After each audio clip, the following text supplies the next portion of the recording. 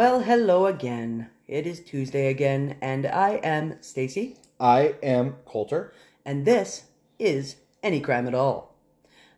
We have taken over 800 plays, 802 plays now. Yas. We're very proud of that. Doesn't seem like a lot to most people, probably, but we're pretty fucking proud of it. Yeah, for sure. Yeah. So first, a little disclaimer. Cats. Need I say more? And or dog. And or dog, yes. So, yeah. So, what's new and exciting, Colt? You got all your Christmas shopping done? For the most part, yeah. Yeah, me too. I'm done, I believe. There's a couple things I want, a couple shirts or something, but yeah. Other than that. And I will say that I bought some true crime books, and we have some really, really good episodes coming up in the future. Let me tell you, folks. And I bought some new Marvel books, so there's going to be some really, really nerdy things my mother will have to listen to. And I'll make you guys listen to it too. I can't be the only one suffering. No, I'm just kidding. I actually really love Marvel. So we should do an episode on the Infinity Gauntlet. That crime. He wiped out half the universe. That's true. With a snap of his fingers. Yeah. Oh, snappy, snappy. That's what he said snap before. Happy. Going snap happy. Okay, so this week we're doing part 2 of Elisabeth Fritzl. In part 1 we learned mostly about Josef Fritzl and how he grew up. He was pretty fucked up when he grew up. And he turned out to be a pretty fucked up person. And then he got married to Rosemarie. They had, 7 kids together? 5 kids? There was the twins. 7 kids, I think. But he was a shithead to all of them. But mostly, he was a shithead to Elisabeth. For some unknown reason.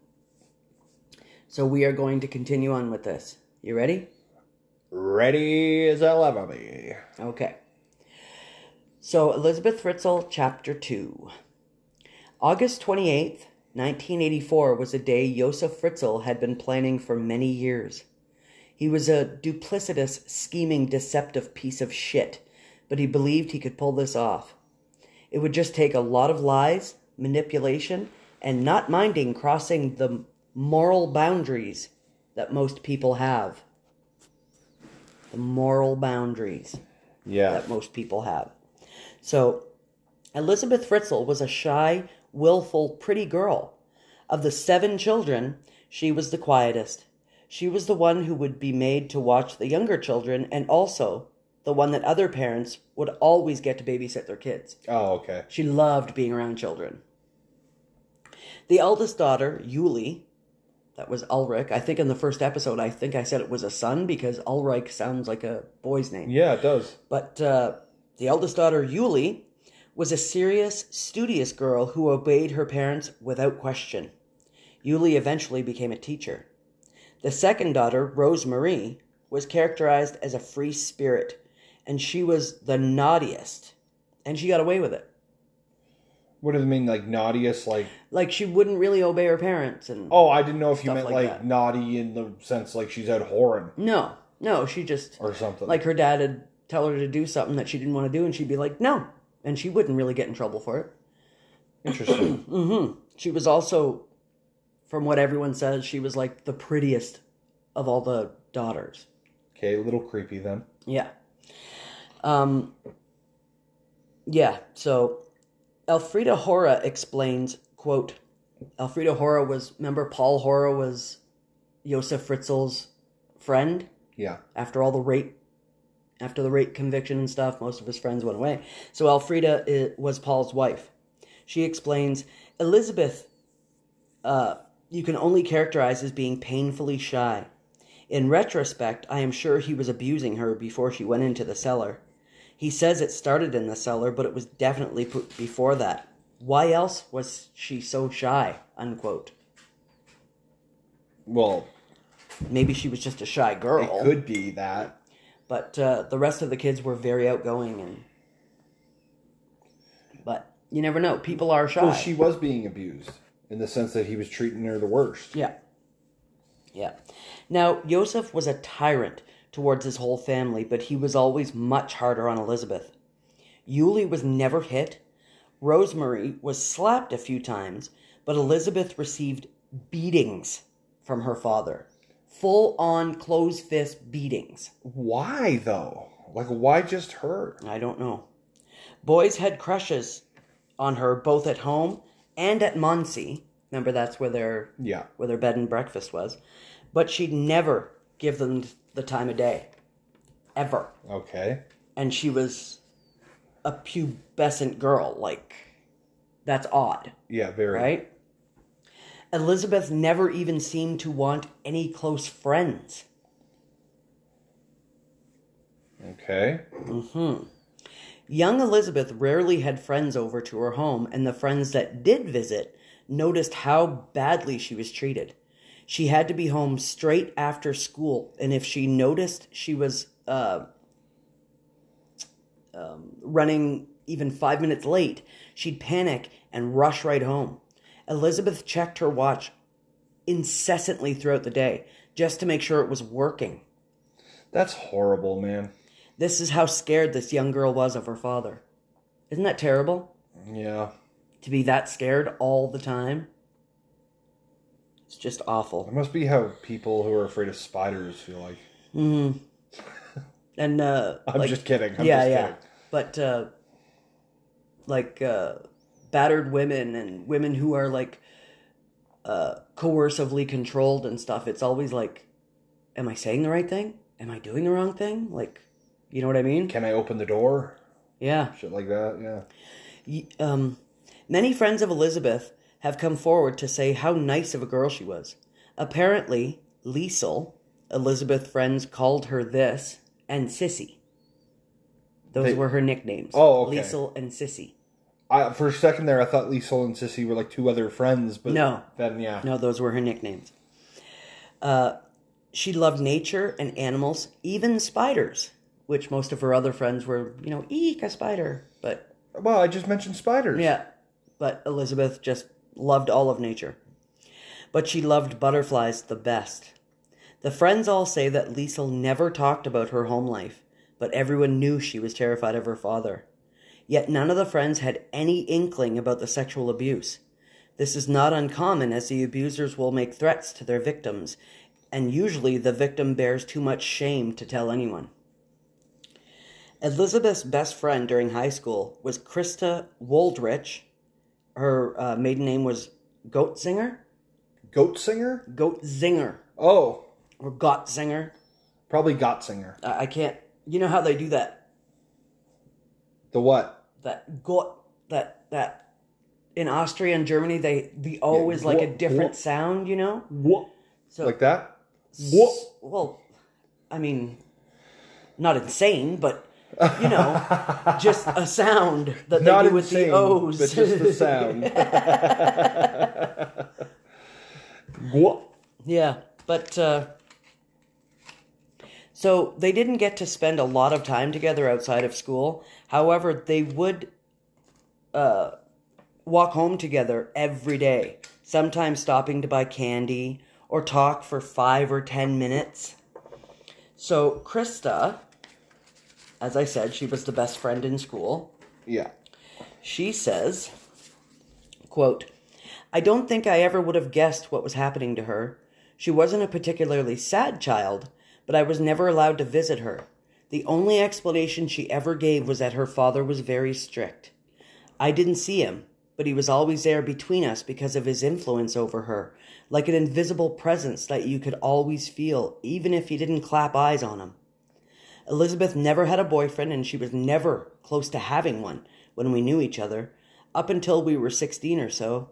It's hard to say, but I think she would have never got near a quote-unquote normal sex life, bearing in mind she was probably raped from the age of 11. We never talked about sex. This just never came into our minds. It wasn't a topic. Elisabeth was an average student as far as her marks and efforts were concerned. Furthermore, she was never involved in playing jokes on the teachers, and we did that a lot. I don't know whether she wanted to be a mother. We never talked about it, but I assumed she wanted to be one someday. When I finished school, my plan was to take up apprenticeship in Tyrol, I'm not sure how to say it. I rarely saw her at that time, but planned to say goodbye to her in the end. I didn't meet her to do that. Now I know I'll regret this for the rest of my life. I know it's hard to imagine any child being abused, but if you knew Elisabeth, it's even harder to fathom. She had an innate kindness in her, a gentleness towards all things. She loved animals and nature, butterflies, spiders. She would tell the nasty boy at school off if she saw him hurt a fly. To think someone had taken something so pure and then corrupted it sickens me to the pit of my stomach. And to think she had no one to turn to. She endured all the terror of growing up, perhaps keeping herself going with the knowledge that soon she would be able to leave home and get a life. And then the axe fell, and he beheaded her. What a total bastard. Fuck. She goes on to say, we were both pretty average in school. I don't think she took any pleasure in schoolwork, was always a bit distant. She didn't like German or maths, but we both enjoyed sports. Volleyball and swimming were our favorites. To think that someone who liked physical exertion would have to be practically immobile for so many years just beggars belief. It doesn't make sense to me. Yeah. I have a hard time when things don't make sense to me. Yeah. Well, like, anybody does. No, well, some people can just accept it. Like, okay, that's just... It just doesn't make sense. I don't get it. Mm-hmm. But this really doesn't make sense to me. Maybe it will by the end of all the parts and whatnot, but... Yeah. So, Krista's twin sister, Jutta, was in the same class as Elisabeth for 5 years, and they, too, were great friends. This was Krista's sister, you said, right? Yes. Yeah. The twin sister. Krista Gottzinger. I can't do it. What? I really want to learn German, though. Oh, Scheiße. Yeah. Nein. So Jutta explains, I don't think anyone would have guessed that she was being abused. I never really noticed anything, but of course we all knew, that she was never allowed visitors at home. In all of the years I knew her, she was never allowed to come to us for a weekend or anything. She never went on school trips. She was like some prisoner who was allowed out only at specific times and only with the express permission of her father. She lived in fear of him. We knew that much. She was a good-looking girl. If all this was going on at home, she certainly hid it. We were both good friends with her, me and my sister. She goes on to say, I only saw her infamous dad once. I was near her house and decided I wanted to visit her. I knocked on the door and her mother opened it and I went into the hallway. She was quite normal. She told me to wait a minute. Suddenly he was there, towering over me, his eyes looking at me as if I'd stepped in something nasty and scraped it on his carpet. He was really rude. He just looked at me and said, "You, get out." He never even asked what I wanted.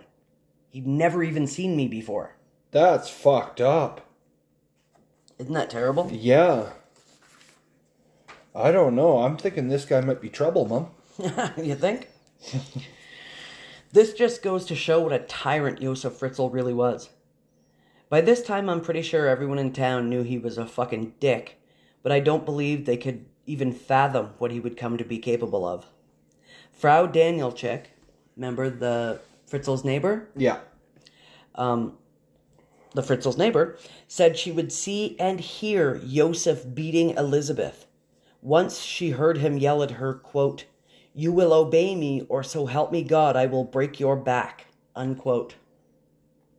Of course, after Elisabeth vanished, Josef would tell people that he'd done his, quote-unquote, absolute best for her. Why didn't she speak out? Because women didn't do that then. When was this, the 80s? This would have been late 70s? We were just in Very 1984. early 80s? No. That's how I began it. Oh, okay. Yeah. When Elisabeth was 15, she began a course to become a trainee waitress. She desperately wanted to be in the catering business in the future. Probably cooking with her mom, because remember, her mom was supposedly like an amazing cook. Yeah, and so also just maybe to get the fuck out of there. Yeah, for sure. Around this time, Liesl wrote to a friend and explained how grown up she felt, and that she was saving money in order to take a holiday in France or Italy. Isn't that sweet? Yeah. However, Elisabeth had to go home because Australian law stipulates that one has to live with their parents until one is 18 years old. We can only imagine that the sexual, physical, and mental abuse carried on. Yeah, for sure. 100%. So yeah, when she was done the course, she wanted to stay, but he said no. Ugh. On January 28th, 1983, Elisabeth and a friend ran away from home and headed to Vienna, where they hid in the 20th district. Now, the 20th district is apparently, it's not necessarily a bad place, but it's like a lot of industrial stuff and tall buildings and, Okay. you know what I mean? Kind of bleak, sort of, I guess you would say. So you could, like, hide in, like, an old warehouse or something, probably. Yeah. They had big dreams of getting jobs as waitresses and getting their own flat together. But, being that they were only 16 years old, no one would hire them. So, they ended up sleeping rough. You know what sleeping rough means, right? Yeah. Okay, so anyone who doesn't know what sleeping rough means, sleeping on the streets. Barely eating, basically homeless. One night, though, they were invited to a party, and they readily agreed because they might be able to crash on a couch for the night. An actual couch. Yeah. Imagine that, eh? Instead of the streets. Mm-hmm. Later in the night, a neighbor called the cops because of the loud music. When the police arrived, they demanded to see everyone's IDs. When they saw how young Elisabeth and the friend were, the police called Josef Fritzl. Oh, for fuck's sake. Now, Elisabeth had attempted to get away from her father before. One such time she was gone for 3 days. This time she was gone for a few weeks. This time, however, Fritzl was determined to ensure a way to keep Liesl home. For good. And that's where the cellar comes in? Now let me explain. Where the Fritzls lived was basically a small apartment building that Josef had purchased, and he rented out some flats. So when he started doing extensive work in the cellar, which nobody was ever allowed to go in the cellar, Okay. nobody thought it was strange. Because of the Cold War and being pretty close to the Iron Curtain, if anyone doesn't know what the Iron Curtain was, it was that big giant wall between East and West Germany. Yeah.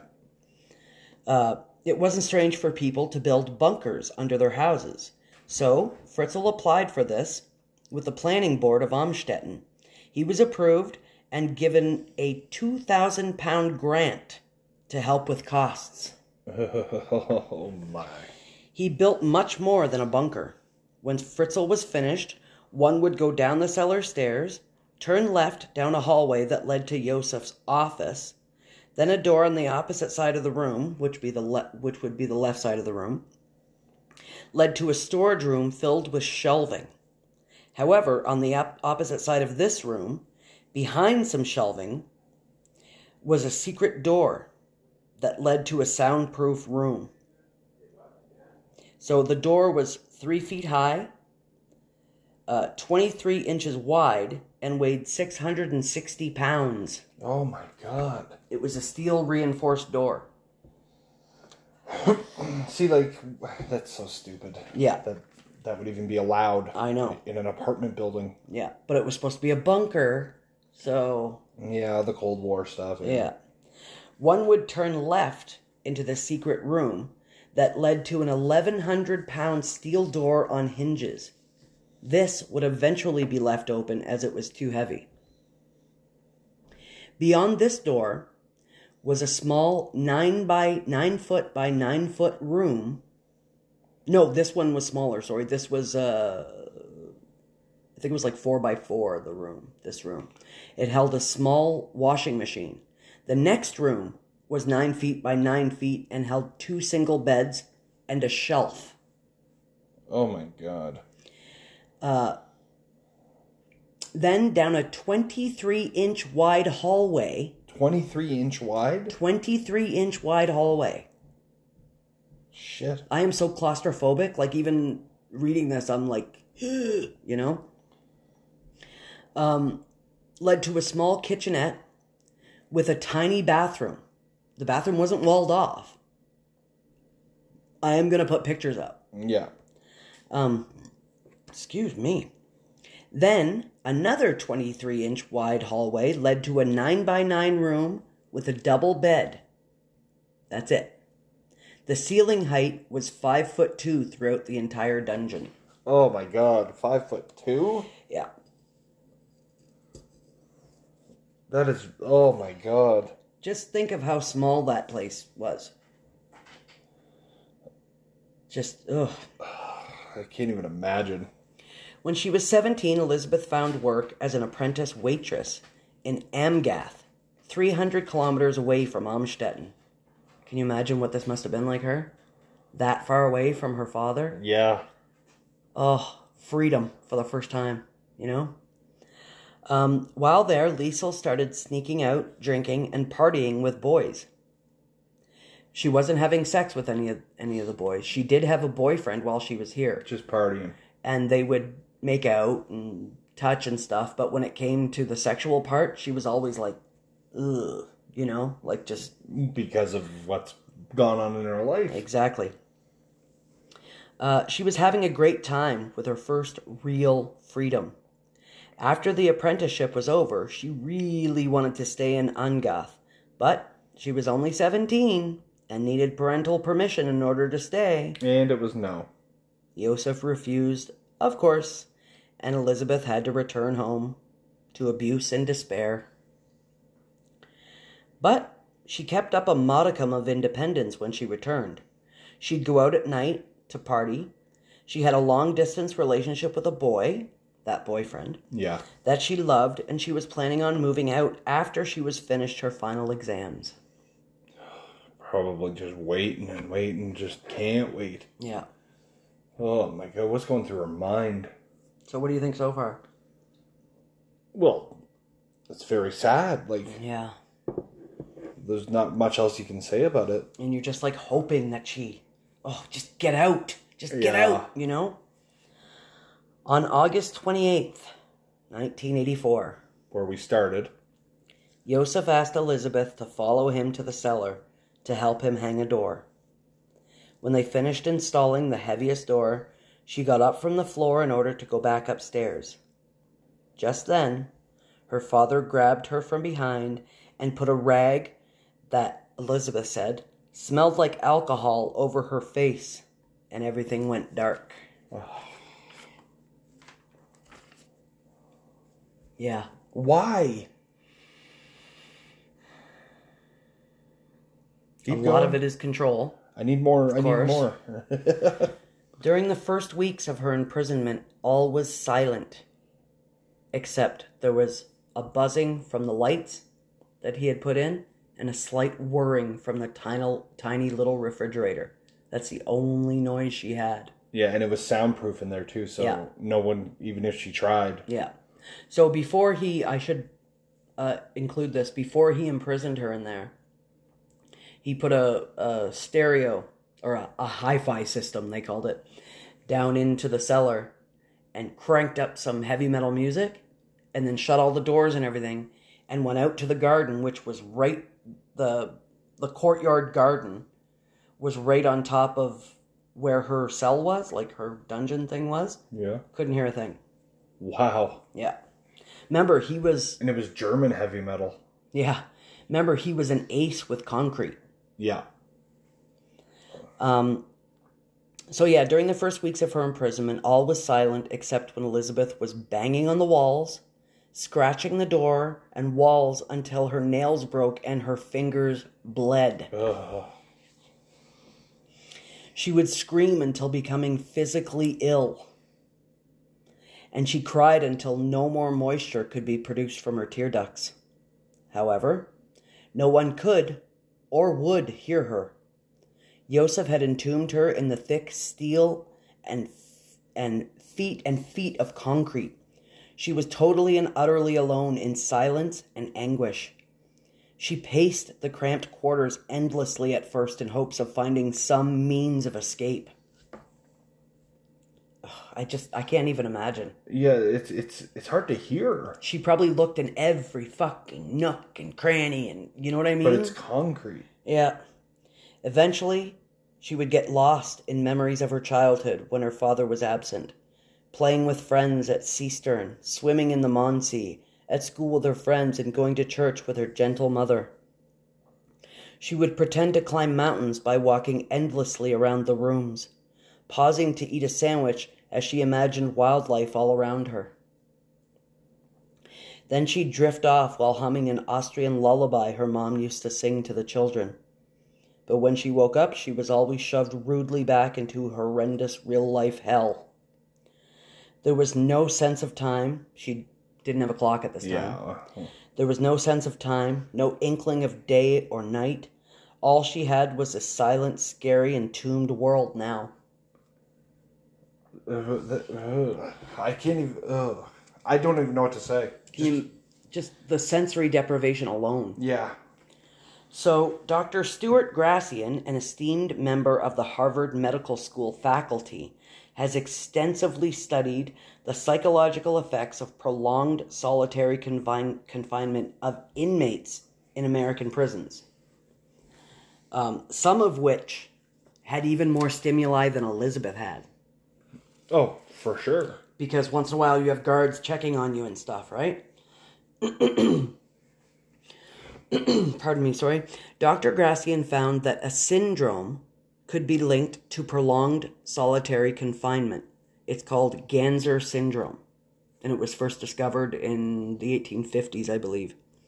Symptoms of this syndrome include mental confusion, somatoform conversion disorder, which the symptoms of this disorder include tremors, numbness, blindness, hearing loss, weakness, or even paralysis. Hallucinations, amnesia of the episode, which that goes along with PTSD. Yeah. Agitation, self-destructive behavior, and psychotic disorganization. While alone for long periods, Elisabeth would hear people whispering. Of course. And they weren't just, like, she'd hear, like, Elisabeth. But she'd also hear them whispering, like bad things to her, like, you're gonna die, you know? Stuff like that. Well, what, you have no hope? Of course. Yep. Elisabeth would hear people whispering. She had hallucinations of her mother's food. She claimed she could almost taste her mother's food while she was seeing it. Yosa filled the tiny fridge with TV dinners, cheap ice cream, cheap cuts of meat, frozen veggies, and it says oven chips. And remember, I got you to look this up. It's just frozen French fries. Later in her confinement, Elisabeth's teeth began to fall out, and she developed scurvy. Oh my God. British sailors in Victorian times had scurvy from too little vitamin C, and really just vitamins. This was modern-day Europe, and she developed scurvy. Oh my God. Elisabeth had strange visions of the objects in her dungeon, like the washing machine, the fridge, stuff like that, getting bigger and smaller, and sometimes they appeared to melt right in front of her eyes. She's just going insane. Yeah. A few times, she, quote-unquote, trashed the place by throwing ripped-up garbage around. She would rip up the towels and the sheets and stuff like that. Psychotic disorganization, right? Yeah. She even flooded the place a few times. Really? Yeah. After each of these episodes, Joseph would beat her mercilessly. She knew this was going to happen. Yeah. Self-destructive behavior. He would beat her mercilessly, belittle her, and remind her that she was never leaving here. Isn't that sick? Again, why? Just, ugh. But, despite all of the sensory deprivation, mental, physical, and emotional torment, Elisabeth endured. Her will to live overrode all of the agony. The will to survive is something else, man. Yeah. I tell ya. I'm sorry I'm not talking much. I just want you to, I want to hear what's happening here. And it's kind of shocking, too. So. Yeah. After a few months had passed, Elisabeth got herself into sort of a routine. She now had a clock. Oh, okay. So she would sleep at night and get up at 8 a.m. She would have a meager breakfast, wrapped up in her blankets because it was fucking freezing down there. Then walk around the tiny rooms or meditate on the places she wanted to visit when she regained her freedom. Places like London, New York, and Paris. Then she'd prepare herself dinner, shower, then sleep and repeat. In time, Elisabeth's breathing became labored from the poor ventilation and moisture-filled air. Mildew began to form in the dungeon, and poor Liesl developed terrible bronchial problems. I was wondering about that, how the air would be down there. Like, he did install a ventilation system, but because of course, it's in a cellar, and the thick concrete, and he couldn't let it be seen. Yeah. He had to hide it somewhere. It was very long, and there was many, many twists and turns in the piping. So by the time the air got to her, it was stale air anyway. Fuck. And there was no vent to pump out the CO2 that she herself was producing. Oh, okay. Josef Fritzl says that he did not start sexually abusing his daughter until a year after her incarceration. Elisabeth maintains that it started when she was only 11 years old. Now, who to believe? Yeah. The sweet, quiet, unassuming young lady whom everyone trusted with their children? Or the convicted rapist, wife and child abuser, psychopath who built a secret soundproof dungeon in which to kidnap and imprison his daughter? And Who would you believe? And why would she lie? Yeah, exactly. It happened regardless. Yeah. Yeah, exactly. I have to wonder what 18-year-old Elisabeth thought the first time Josef visited her without supplies in hand. By all accounts, she was a very bright person, so she must have had an inkling that he was about to rape her. And that's just what he did. Soon this became a routine. Every 3 days or so, Fritzl would enter the cellar for the express purpose of sexually abusing his own daughter. He would eventually reward the hell he put her through by supplying her with mats for the floor. Oh, wow. A space heater, a radio, and a TV. However, Elisabeth knew, that with no with no contraception, pregnancy was a real issue. Also, being that this was incest, any children conceived could be fraught with a myriad of genetic disorders. All of this weighed heavily on Elisabeth's mind. Eventually, Eventually, Josef would sit with his daughter and tell her the goings-on of the world she was no longer a part of. He told Elisabeth how her siblings were doing and what they were doing. They're not in a fucking dungeon. Yeah, gossiped about the neighbors and talked about her mother, whom she missed so much, right? This was an agony to hear, but also a blessing to be able to talk to someone, even if it was her hated captor, and to hear news of any kind. What a terrible torture that must have been on her. Wanting it, but not wanting it. Yeah. Like, oof, that's terrible. So, now remember when Elisabeth ran away to Vienna? Yes. Well, Josef was absolutely beside himself. Not with worry, but with anger.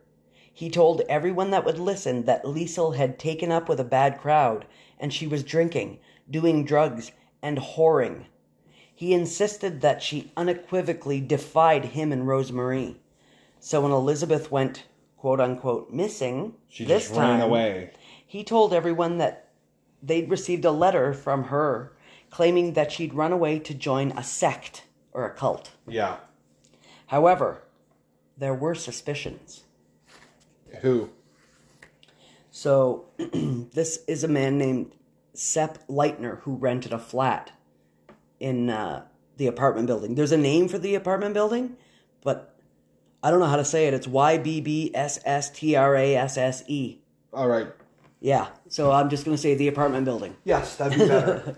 So he says, just before he kicked me out, I got a dog called Sam. Fritzl never liked him, but then my wife and I didn't like Fritzl.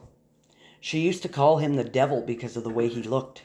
Interesting, don't you think, given that when he was finally banged up, the other prisoners immediately called him Satan? Really? Yeah. I think well, look at his picture. Yeah, I know his picture. Yeah, okay. I think he took against Sam because Sam knew in that instinctive way that animals have that something was not right in the house. That's so true, eh? Yeah, animals can just do that. Oh, yeah, they sense everything, man. The dog behaved strangely at all times. He wouldn't bark out the window or stand at the door, but he would lie on the floor, right over that cellar, and whine and whimper, looking quizzically at the floor as if trying to figure out something that was puzzling him. Really? He could probably hear her, the dog. Yeah, because of their sense. Yeah. My wife used to joke that there were ghosts in the house, but I never had an explanation at the time. All I know is that if a dog reacts in the direction he hears a noise. He hears a noise from the side, he barks to the side. If he hears a noise from outside, he will bark outside. But if it comes from underground, well, that would explain why he stayed lying down and growled all the time. I grew up with dogs and I know very well the way they work. And Fritzl did too. He wanted Sam gone because Sam was a threat. I see that now. Yeah. The dog can just sense the anguish too. Yeah. Oh yeah, for sure. Look at Michonne when either of us is like in pain or something. Yeah. Another thing was a lot of jiggery pokery, which I've never heard before, with the electricity. Because when he hooked everything up, he ran it off his tenant's electricity. Oh. Yeah. I got an additional bill for 5,000 shillings, or around 250 pounds. This is in like 1984, 85. Fuck. So, yeah. One year, and I thought this was crazy. The flat wasn't even 30 square meters big and didn't even have a washing machine in it. I used to do all my washing at my mother's. We rarely used the kitchen. We used to eat out all the time. A Sparky friend, which means an electrician, a Sparky friend came around to install cable television for me. He looked at the bill and said, "Something fishy here, Sepp." So we went around the flat together and turned every electrical appliance off, including the TV, and even an alarm clock radio. Absolutely everything. And yet the electricity meter was still whirling around like a dervish. My friend told me to go to the council. My mistake was that I didn't do that, but I confronted Fritzl instead. "Something's up here," I said. "You're running stuff on my meter." That was it. We had a fight, and he gave me notice to get out. Yeah. He changed the locks. If I'd only gone to the council and they tried to find where the electricity was going, maybe they might have uncovered this a lot sooner. And he probably think about that. Yeah. He probably thought about that over and over and over So much again. guilt, eh? Yeah. He says, "But I will have to live with my mistakes, and it haunts me that I might have saved her." Yeah. Oh, I got goosebumps. I remember one old geezer who I used to see. Okay, so saying one old geezer over there, that's not an insult. They're just called geezers, the old men. I remember one old geezer who I used to see sitting on a step at night when I came home from work. He'd say, "How's the arsehole?" "Get your dog to bite him," he'd say. I think I like this old man. Yeah. In conversation with him, one day he told me Fritzl was a convicted rapist. Dragged out a faded old yellow press cutting to prove it, too. I can't understand why everyone later said they didn't know about it. Yeah.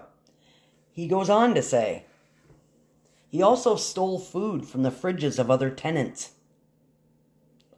Now, we know it was to supplement supplies in a secret dungeon. One of them told me how he came home early from work one day and spotted Fritzl coming out of his front door with a carton of milk in his hand. He said, "Hey man, what the hell are you doing in my flat?" Fritzl stammered something about running out of milk and wanting to borrow some and how he was going to put it back. The other tenant was really annoyed and he said, "This is my private flat." Fritzl offered to give him a reduction on his rent and promised it wouldn't happen again. but it became the talk of the house and got everyone thinking about the times they'd missed stuff. Someone said he missed sausages in his fridge, and I clearly remember missing a packet of noodles. The old bastard was raiding our cupboards at night or when we were out. So another tenant, Dubanovsky, he was a tenant there for 12 years. Oh, okay. He says, now I think back on it, I suppose I should have wondered why he went down to the cellar every day. At the time, I was like every other Austrian. None of my business. Don't get involved. But he was a creepy guy, a secretive sort of guy. When I saw him carrying food down into the basement, I thought back to my childhood, how my parents stored food in their cellar. So it didn't seem too weird to me when I saw him in the garden carrying lots of stuff he'd just taken out of his car. I'm 100% sure that I heard some noises coming from the cellar. I actually asked what was going on in the cellar just under my flat, and Fritzl explained that it was the heating system that he just renewed and was making some quote-unquote strange noises. He made the cellar a no-go zone. He didn't even want us to look out the windows into the garden. I don't know how you can stop people from looking at their fucking windows. What the hell? But he tried. He said that this is none of your business. There was always, too, some noise made by an extractor fan. I've never been able to tell where they were placed. I know that every single flat had one, but an extractor fan was switched on all the time. So that would be like your bathroom fan. Yeah. Some people, it comes on when you turn your bathroom light on. But as soon as you turn it off, it stops. Yeah. But this one that he heard was running constantly. So that was her ventilation. Yeah, for sure. Yeah. Whew. I never thought that it was possible this noise came from downstairs, but when I think about it now, that seems logical. I also remember him complaining that he didn't want anybody to take photographs of the house, the courtyard, or the garden. I remember discussing it with him and telling him that nobody would probably want to take photographs of those things anyway. And he replied, quote, "You wait and see. One day this house will make history." Unquote. Okay. What a piece of crap, eh? Yeah. Alright, so. Did he, want to be caught eventually? I don't know. I think he was just proud of his cellar. I think he was proud of the construction, really. Piece of crap. It's ridiculous. But, despite these suspicions, Elisabeth remained in captivity. Her skin turning yellow, her teeth falling out, numbness and tingling in her fingers and toes, confusion, loss of appetite, lack of balance, her gums bled, rashes, skin inflammations, not to mention her breathing issues, and she walked stooped over more and more like an old person. Oh. And she's 20 years old or something at this point, right? Then, 5 years into her hell, in 1988, Elisabeth missed her period. Oh no, she's pregnant. And that's it until part 3. Yeah. Oh my god. Oh, you should see his face right now, guys. He seriously just wants to puke. I want to kill. Yeah. I want to kill that cocksucker. Yeah. Oh my god. It took me a long time to start doing the research on this part because of my own issues. Sort of hit home for a lot of the stuff. But yeah. But so we got through part 2. Hopefully it'll just be part 3. There might be a part 4. Because there is a lot to unpack with this.